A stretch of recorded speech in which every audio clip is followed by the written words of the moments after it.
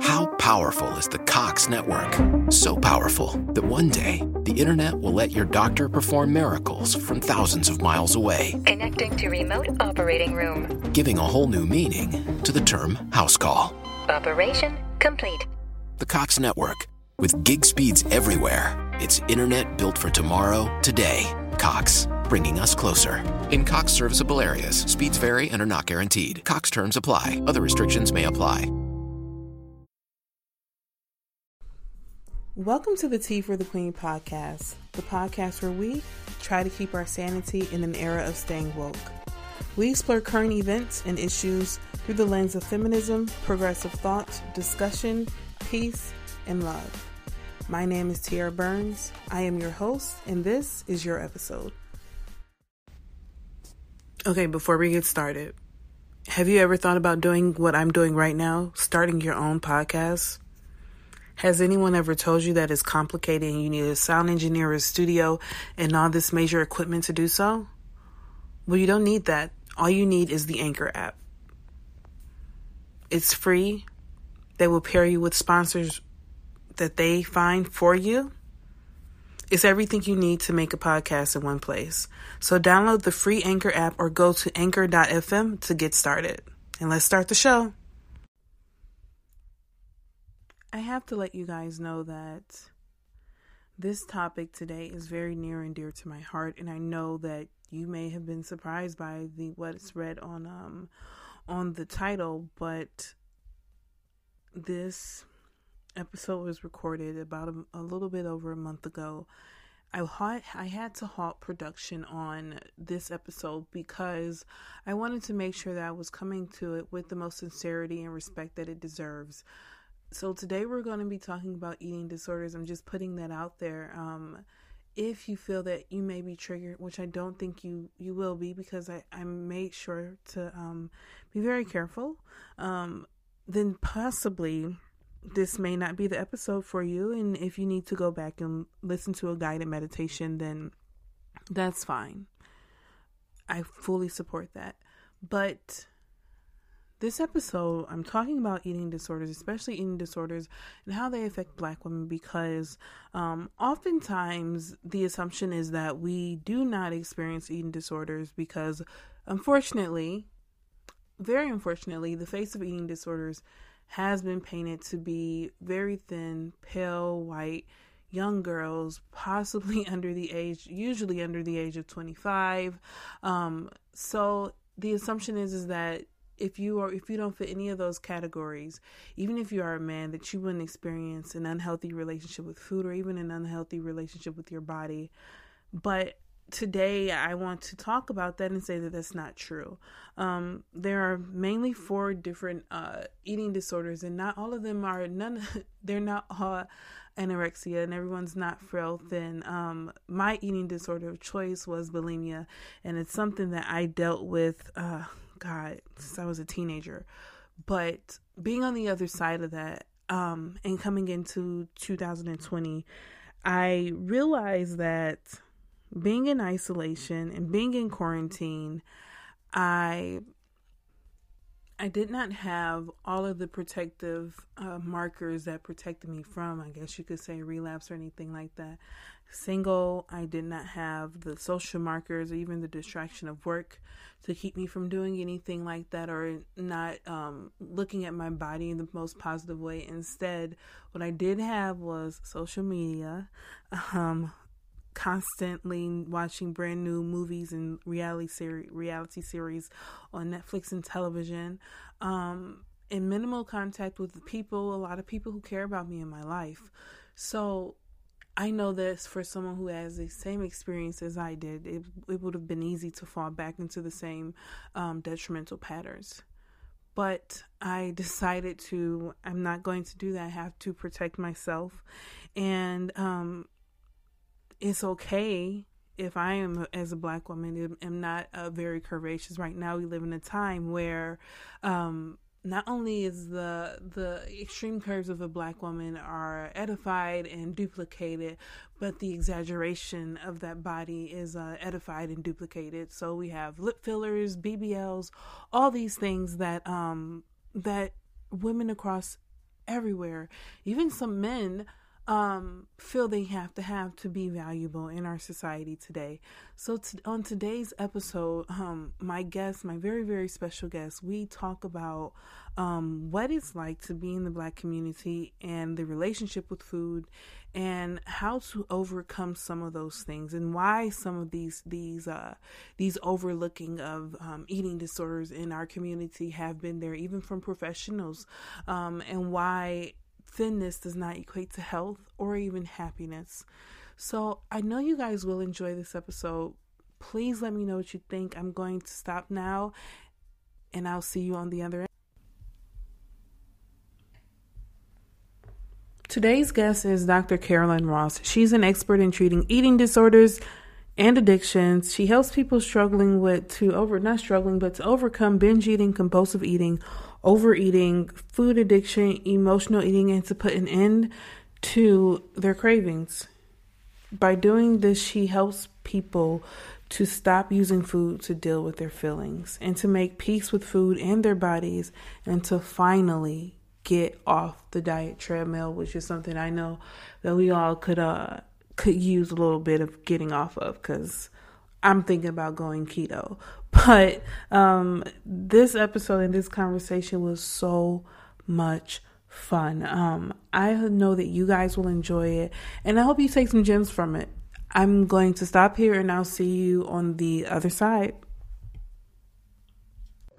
Let's go for it. Hey. Where are you located? Right now, I'm in Northampton, UK.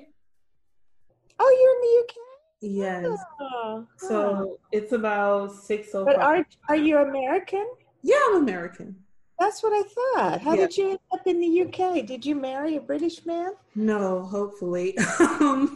My parents are actually here. So when the virus happened and lockdown happened, I just honestly saw it as an opportunity to come have a long stay with them. I haven't been able to do that. So awesome. Have you been before? I was actually married to a Brit. What? Wow. Did you live here? I did not. We visited a couple times, but I've also been there on vacation. Yeah. Yeah. And back home, I live in Texas, so this has been a breath of fresh air. Well, I grew up in Texas. So. Okay. And I saw that I think you went to the University of Michigan. Yeah. That's where I'm from originally. So, from Ann Arbor, from Michigan. Well, I'm from Michigan. Went to school and kind of grew up in Farmington Hills. So. Oh wow! Okay. Yeah. I've been all around. Look at you. That's wonderful. Well, yeah. I just got a notification that they're okay with the change of the meeting, so let's go forward. Okay. Well, I invited you on the show today, and I'm not sure if you looked at the purpose of the show, but Tea for the Queen is about keeping your sanity in an era of staying woke. So I try to tackle conversations that people aren't necessarily uncomfortable with, and just try to bring, I guess you can say, some calmness and saneness to them. And I brought you on here because I have dealt with an eating disorder in the past, and I've noticed that it's a topic that not a lot of people talk about, especially when it comes to Black women. Even when I was seeking like therapy, I did not, sometimes I would get a professional who didn't believe me, just because of what the belief is for Black women. So I wanted to bring light to the topic and bring more of a discussion around it. So that's why I have you on here. So if you could just explain a little bit of what you do, that would be great. Yeah, thanks so much for having me on your show. I'm really excited to talk about this topic. Mm-hmm. And I think you're right. It's something that people need to hear about, because many people, including professionals, do not think that Black women can have an eating disorder, and often misdiagnose them or don't diagnose them as having an eating disorder, even when they can have the same symptoms as someone who obviously is white and has been diagnosed. So my background is I'm a specialist in eating disorders and addictions. I graduated from University of Michigan Med School, and have a board certified in both preventive medicine and addiction medicine. And I also have an online program for people with binge eating, compulsive overeating, food addiction, and emotional eating. And I speak around the country on topics about African American women with eating disorders. And more recently, talking about staying woke, more recently I'm part of a group that does consulting with treatment centers on equity, anti-racism in the field of, eating disorders and addictions. Wow. And how did you, what was, I guess, the impetus of you becoming or having the passion to start this mission? Yeah, I think for me, it started with both my family. We have some of these issues in my family, and also I primarily in my career, at least in the first 20 years, worked with women. And as you know, food and body image issues are really big issues among females and also, among Black females. So that's how I got started. And I think for me, I really enjoyed the component of eating disorders that involves body, mind, and spirit. So my training I did a fellowship in integrative medicine with Andrew Weil's program in Arizona. So that holistic approach really fits well with working with people with eating disorders.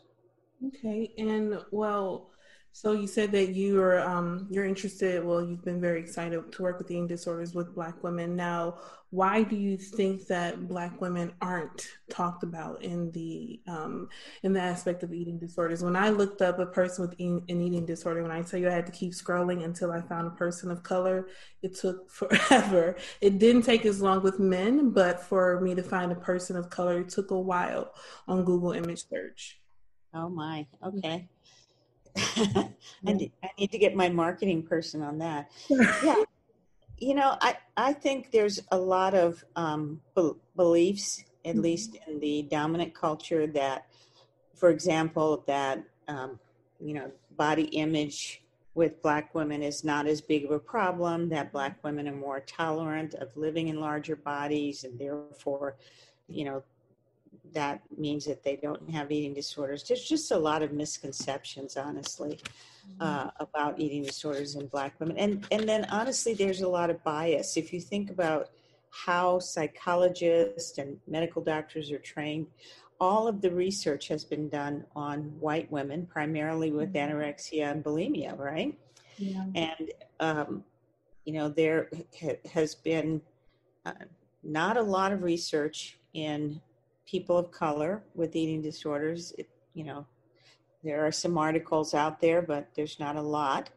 And so I think psychologists and therapists and so on have been trained that this is a problem in, upper class white women. And another thing I've noticed that when you go to see your family doctor, if you're overweight and you tell them you have an eating disorder, you don't even have to tell them. You could say you're having some different behavior around food. The assumption is, okay, well, at least you're not overweight. And for me, I know I've had to deal with the guilt of being overweight. And I think that went into my whole the psyche behind my eating disorder. But why do you think doctors do not, why do you think they don't, not necessarily believe, but why do you think that they think that Black women aren't supposed to be big, so it's a good thing if we're very thin? Yeah.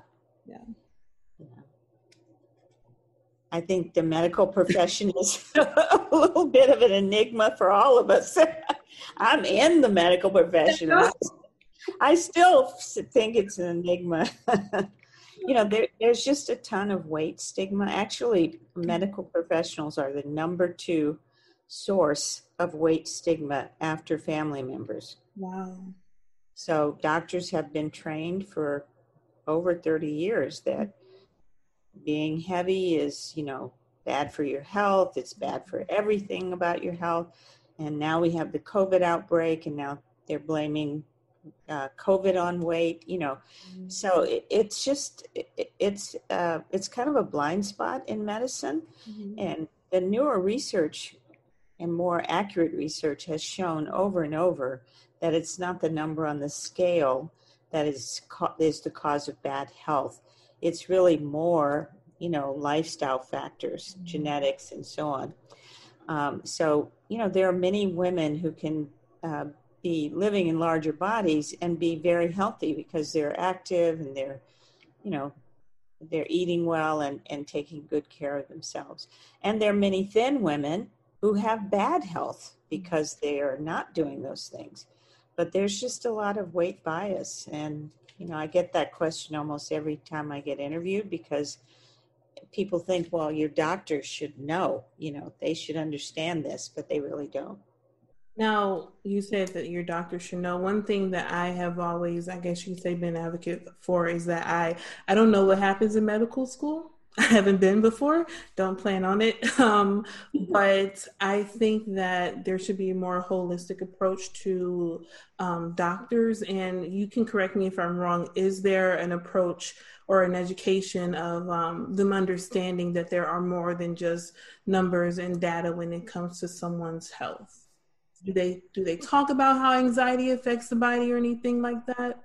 Yeah, I think some of that is changing, but the studies show that it takes health professionals 17 years to change their mindset. So, you have generations of doctors who are already out of medical school who haven't been trained that way, and that they're not going to change their viewpoints. So we have to kind of wait for another generation and hope that they're getting better training.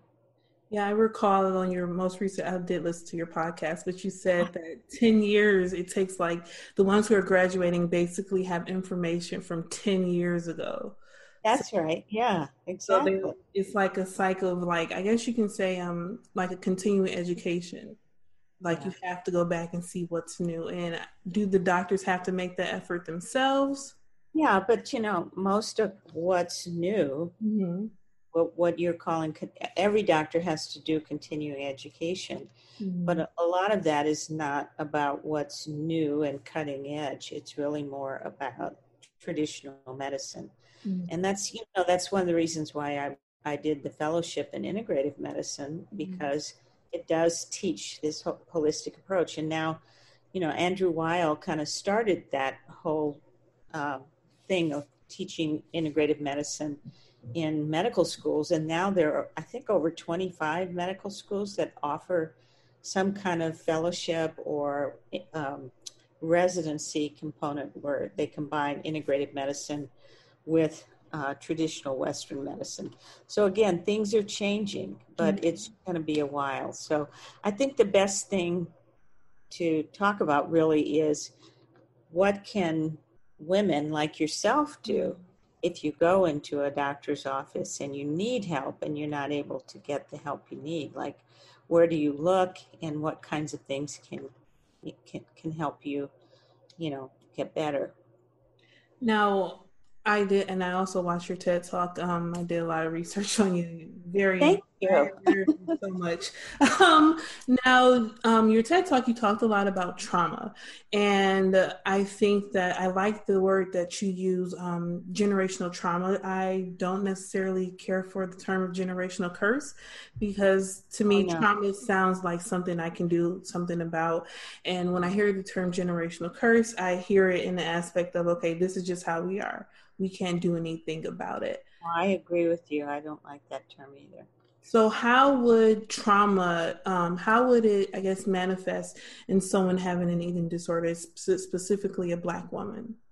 Yeah, that's a really great question. And that's actually, doing my TED Talk led me to investigate my own family more because we had, like I said, so many of these problems that I myself are seeing in my patients.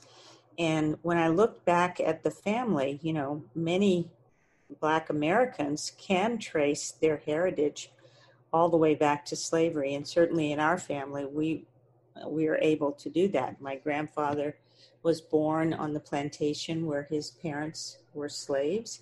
And he practiced medicine 30 miles away from that same plantation. And so, when I looked at our family tree, as I say in the TEDx talk, I start to see all of the mental illness, the, problems with food and body image stuff, the addictions that were in our family. And it was shocking to me. So I started looking deeper. And what I realized is that this intergenerational trauma, which is simply defined trauma that's passed from one generation to children and grandchildren of future generations. And many people say, well, how could that be? You know, if they didn't experience the trauma, how could that happen? Well, the research started in the 60s with the Holocaust survivors and their offspring. And they were seeing that, you know, these people, their offspring had a lot of psychological challenges.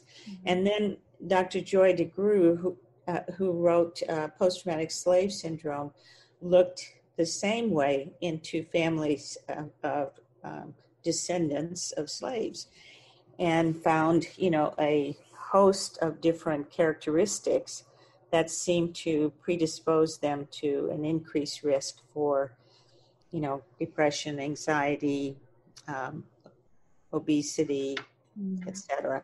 So the way that it works is, and the Adverse Childhood Experiences study that's run by the Centers for Disease Control has looked at this as well. And they have found that what happens in childhood changes the hardwiring of the brain, particularly affecting the dopamine reward center. And these changes then predispose a person to having depression, anxiety, eating issues, addictions, and over 40 medical conditions. So something happens to you as a child. It doesn't change your DNA, but it changes the expression of your DNA. And that's called epigenetics, where the gene is turned on or off by this trauma. And we know that little Black children, no matter what socioeconomic status they have higher rates of trauma and PTSD than white children do. So this trauma, and also the trauma of poverty or living in dangerous urban environments, sometimes all of these things then can predispose, you know, Black girls and then women to having eating disorders. Now, you said, How powerful is the Cox network? So powerful that one day the internet will let your doctor perform miracles from thousands of miles away, Connecting to remote operating room. giving a whole new meaning to the term house call. Operation complete. The Cox network, with gig speeds everywhere. It's internet built for tomorrow, today. Cox, bringing us closer. In Cox serviceable areas, speeds vary and are not guaranteed. Cox terms apply. Other restrictions may apply. The Coca-Cola Company, Keurig Dr. Pepper, and PepsiCo are bringing consumers more choices with less sugar than ever before. From sparkling, flavored, and bottled waters to zero-sugar sports drinks, teas, and sodas, consumers are taking advantage of these choices. In fact, nearly 60% of beverages sold contain zero sugar. To learn more, visit balanceus.org. Living in urban environments now, what I've heard before is that, okay, my parents moved us out to the suburbs in the 2000s with they call it the Black Flight after the White Flight. And the assumption was that, okay, if you're a Black girl and you have an eating disorder, it's because you were around a lot of, I guess, white people. And that is partially true, that the more identified you are with the dominant or white society, the more likely you are to have gotten the picture that being thin is desirable. Really? Okay. Yeah. So they call that acculturation. So the more acculturated a Black woman is or Black child is, the more likely they are to identify. And we've seen this, they did this, you know, famous study in Fiji where, you know, the Fijians were very happy with their body size and shape, and they actually glorified bigger bodies. And then when, you know, Western TV was brought to the island, within a very short period of time, they started doing extreme dieting and trying to reach the thin ideal. So that's what happens when Western society, comes into play. So that acculturation is part of what can predispose Black women who have been living in the broader society to think they should look like, everybody else does. Society, yeah. Yeah. Now, another expert I talked to, she deals with disordered eating. What is, as far as your definition as a professional, what is the difference between eating disorder and disordered eating? It's just all part of a scale, like at the far end of the spectrum is disordered eating, which kind of is the beginning of things. And then you have eating disorders of different levels of severity. So I think it's all part of the spectrum. But yeah, that's how I would define it. Okay. She said that she said that Black women are, and I haven't published the episode because I'm not sure if I necessarily agree, but she said that Black women tend to be overweight because we have disordered eating habits due to the trauma of scarcity of slavery. Would you agree with that? What do you think about that? I don't think we have any research on that, but I don't think that's very far-fetched. Mm-hmm. We know that,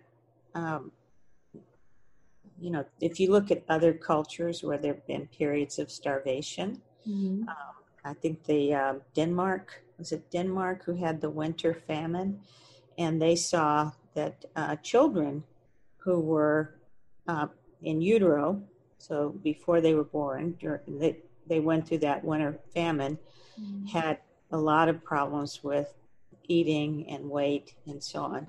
So it's not that far-fetched to think that possibly, that's one of the epigenetic changes that could have happened during slavery, for sure. Okay. Now, another thing that I've always not quite understood is that I guess you could say in urban community you're praised if you're larger, but in the suburban community you're praised if you're thinner.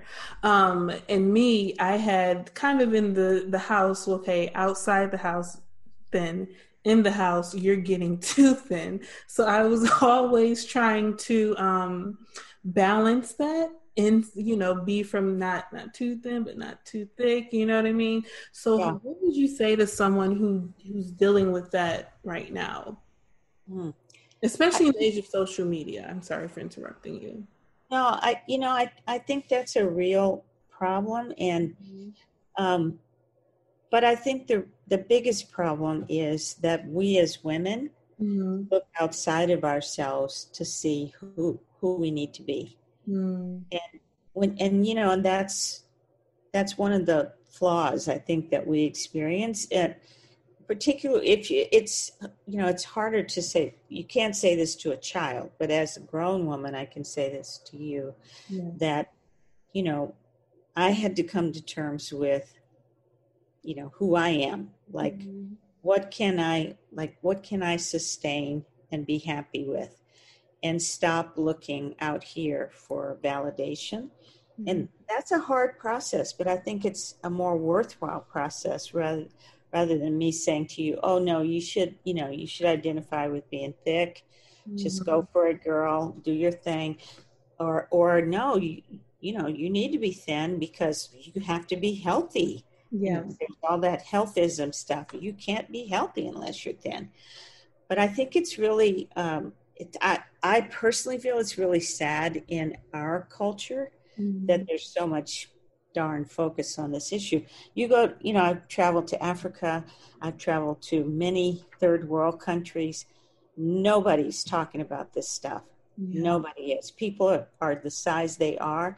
They feel they're, I had a nanny from my youngest son from Eritrea, and she was a bigger woman.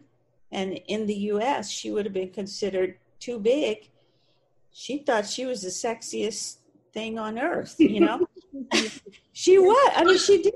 She was, yes. Yes, and her size she didn't even consider size an issue regarding who she was, how sexy she felt, who she was going to hit on, none of that. So I just feel particularly as Black women, we need to go to Africa and visit our African sisters and get some training over there. I'm trying to go next month. Like, I'm really trying to go to Nigeria. Yeah. So have you been to Africa yet? Several times. Yeah. And what did you notice? Did you notice any difference in body variety, or was it just an appreciation for different bodies? Well, I mean, every country, every population has changes in body. They have differences in body size. I don't know if you've seen that video, Poodle Science. No, what's that? I'll send you the clip, but they talk about how if you look at the dog population, there are poodles, there are, bigger dogs, there are tinier dogs. It's the same with humans, right? There's some of us are tall, short, round, skinny. That's just natural variation. And the fact that we're trying to all fit into one size is outrageous. Yes. And this all started actually during slavery. It started with the demonization of Black women's bodies. And the thin ideal was developed as a way to portray white women as more morally superior because they didn't eat as much, they were thinner, they were very chaste, and so on. And in contradistinction to that, the Black women's bodies were sexualized. They were either portrayed as mammy or as, sexualized beings, and their bodies were denigrated and felt to be, demonic. And so that was the origin of the thin ideal. So now you can ask me that question again. Should I identify with the thin ideal or with being thick? Because that's the origin. It's from slavery. So the demonization, do you mind elaborating a little more on that, on what you mean by demonization? Yeah, the demonization of the Black female body, I think, had to do with the complex social nature of slavery and the fact that white men were, raping slave women. And, there had to be some explanation made for why are all these white men leaving their marital bed to go and rape a slave. So this came out of that kind of phenomenon, which was an explanation. It was like, well, it's kind of the "she made me do it" defense. Was it like it must be because she's a witch? Yeah, she's a witch. She tricked me, et cetera, et cetera. I'm under her spell. And I mean, if you've seen that movie, 12 Years a Slave, that guy was crazy. He was crazily obsessed with Patty, the slave, right? And so, and the woman, the white woman, his wife, was extremely jealous. Yeah. Even though she's not really realizing, do you think Patty wanted to be raped by that man every day? Heck no. No. But she's seeing her husband preferentially go to a slave woman. So that's how that whole the thin ideal was moral superiority. So I'm a better person because I don't have to overindulge. I'm Christian, that it's now morphed into Christian women have to be thin and so on. But it's part of the legacy of slavery. It's a weird thing, isn't it? It's kind of strange because slavery just seeps into every single legacy in society. Even when you don't think it's there, it's really rooted at every single thing. That's why I liked the New York Times podcast 1619. Yes, I love that I podcast. know. It's Isn't so it? good. It's such an accomplishment because it looks at all aspects of American society and how slavery impacted everything from music to fashion to, labor, Healthcare, even. healthcare, Yes. even the financial system, how the financial system was And even impacted. the model for working, that was one of my particularly favorite episodes on how they used to, how they determine, I don't know if you worked in retail before, but she connected it to retail based on how much you're pushing out and how much people are like pushing cotton from the field. It's Yeah, like it's trickled everywhere. I know. So that's why I think when you look at the thin ideal, you have to look at it in the context of slavery and how it came about. And then you have to ask yourself, do I really want to continue that legacy? No, Yeah. I mean, because no. to me, I don't. I want to find my own level where I'm comfortable with my body.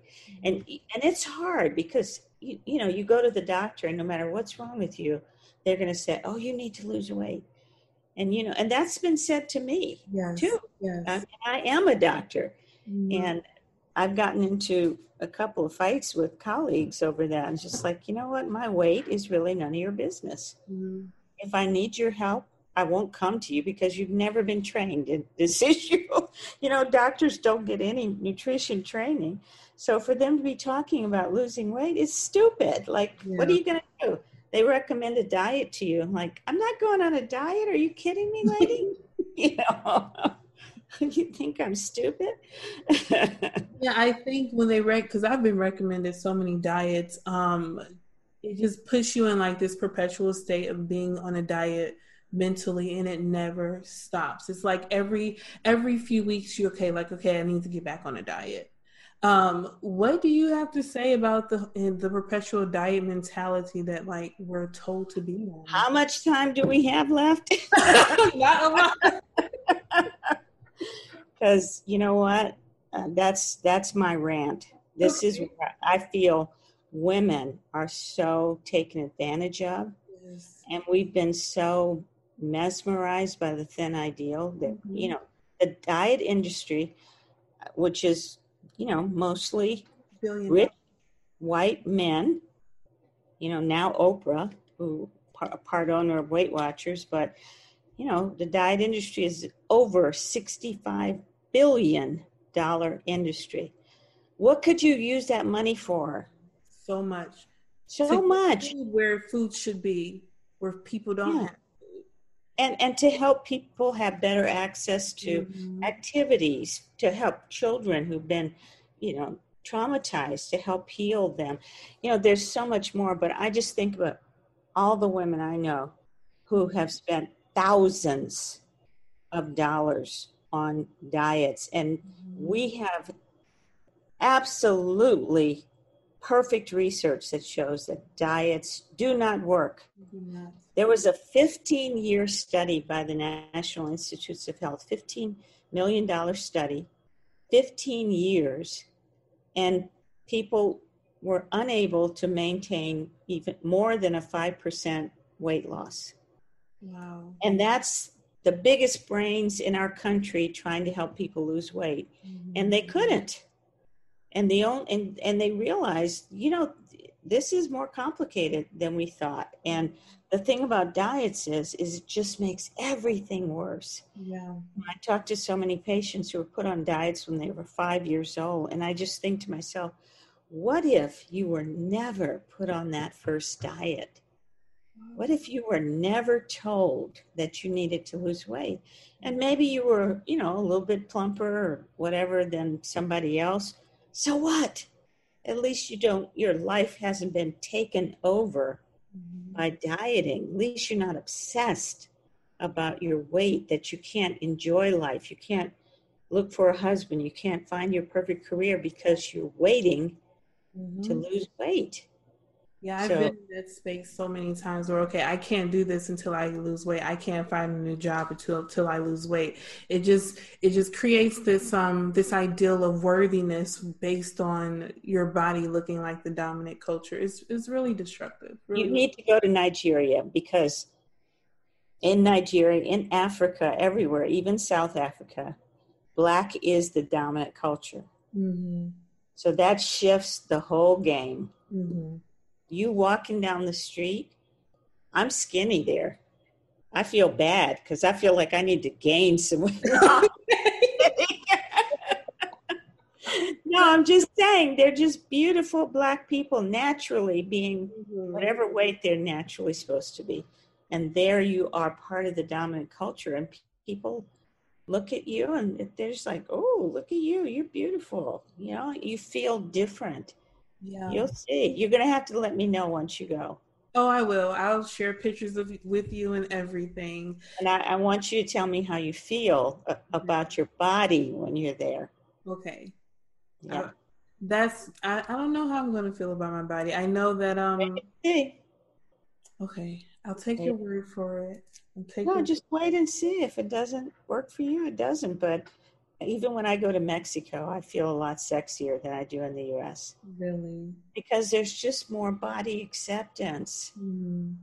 What, you know, women in the US and in Western culture are living under, I don't want to get too political, but we're living under oppression. Mm-hmm.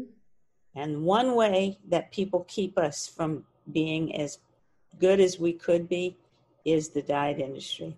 Because if your woman is always worried about how she looks and she can't go for that promotion because she doesn't think she's good enough because she's heavy, then who benefits from that? Yeah. White men. Yeah. Same as slavery, no different. Wow. See, just keeps on seeping through.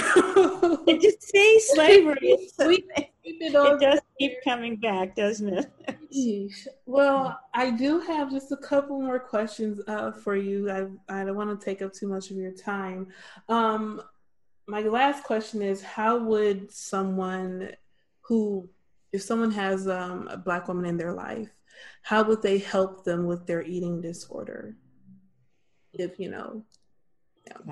I think once you get to be an adult, you really, and you have an eating disorder, you need to have professional help. And, that's why this group of us are trying to train people in treatment centers to be more culturally competent so that Black women can get the help that they need.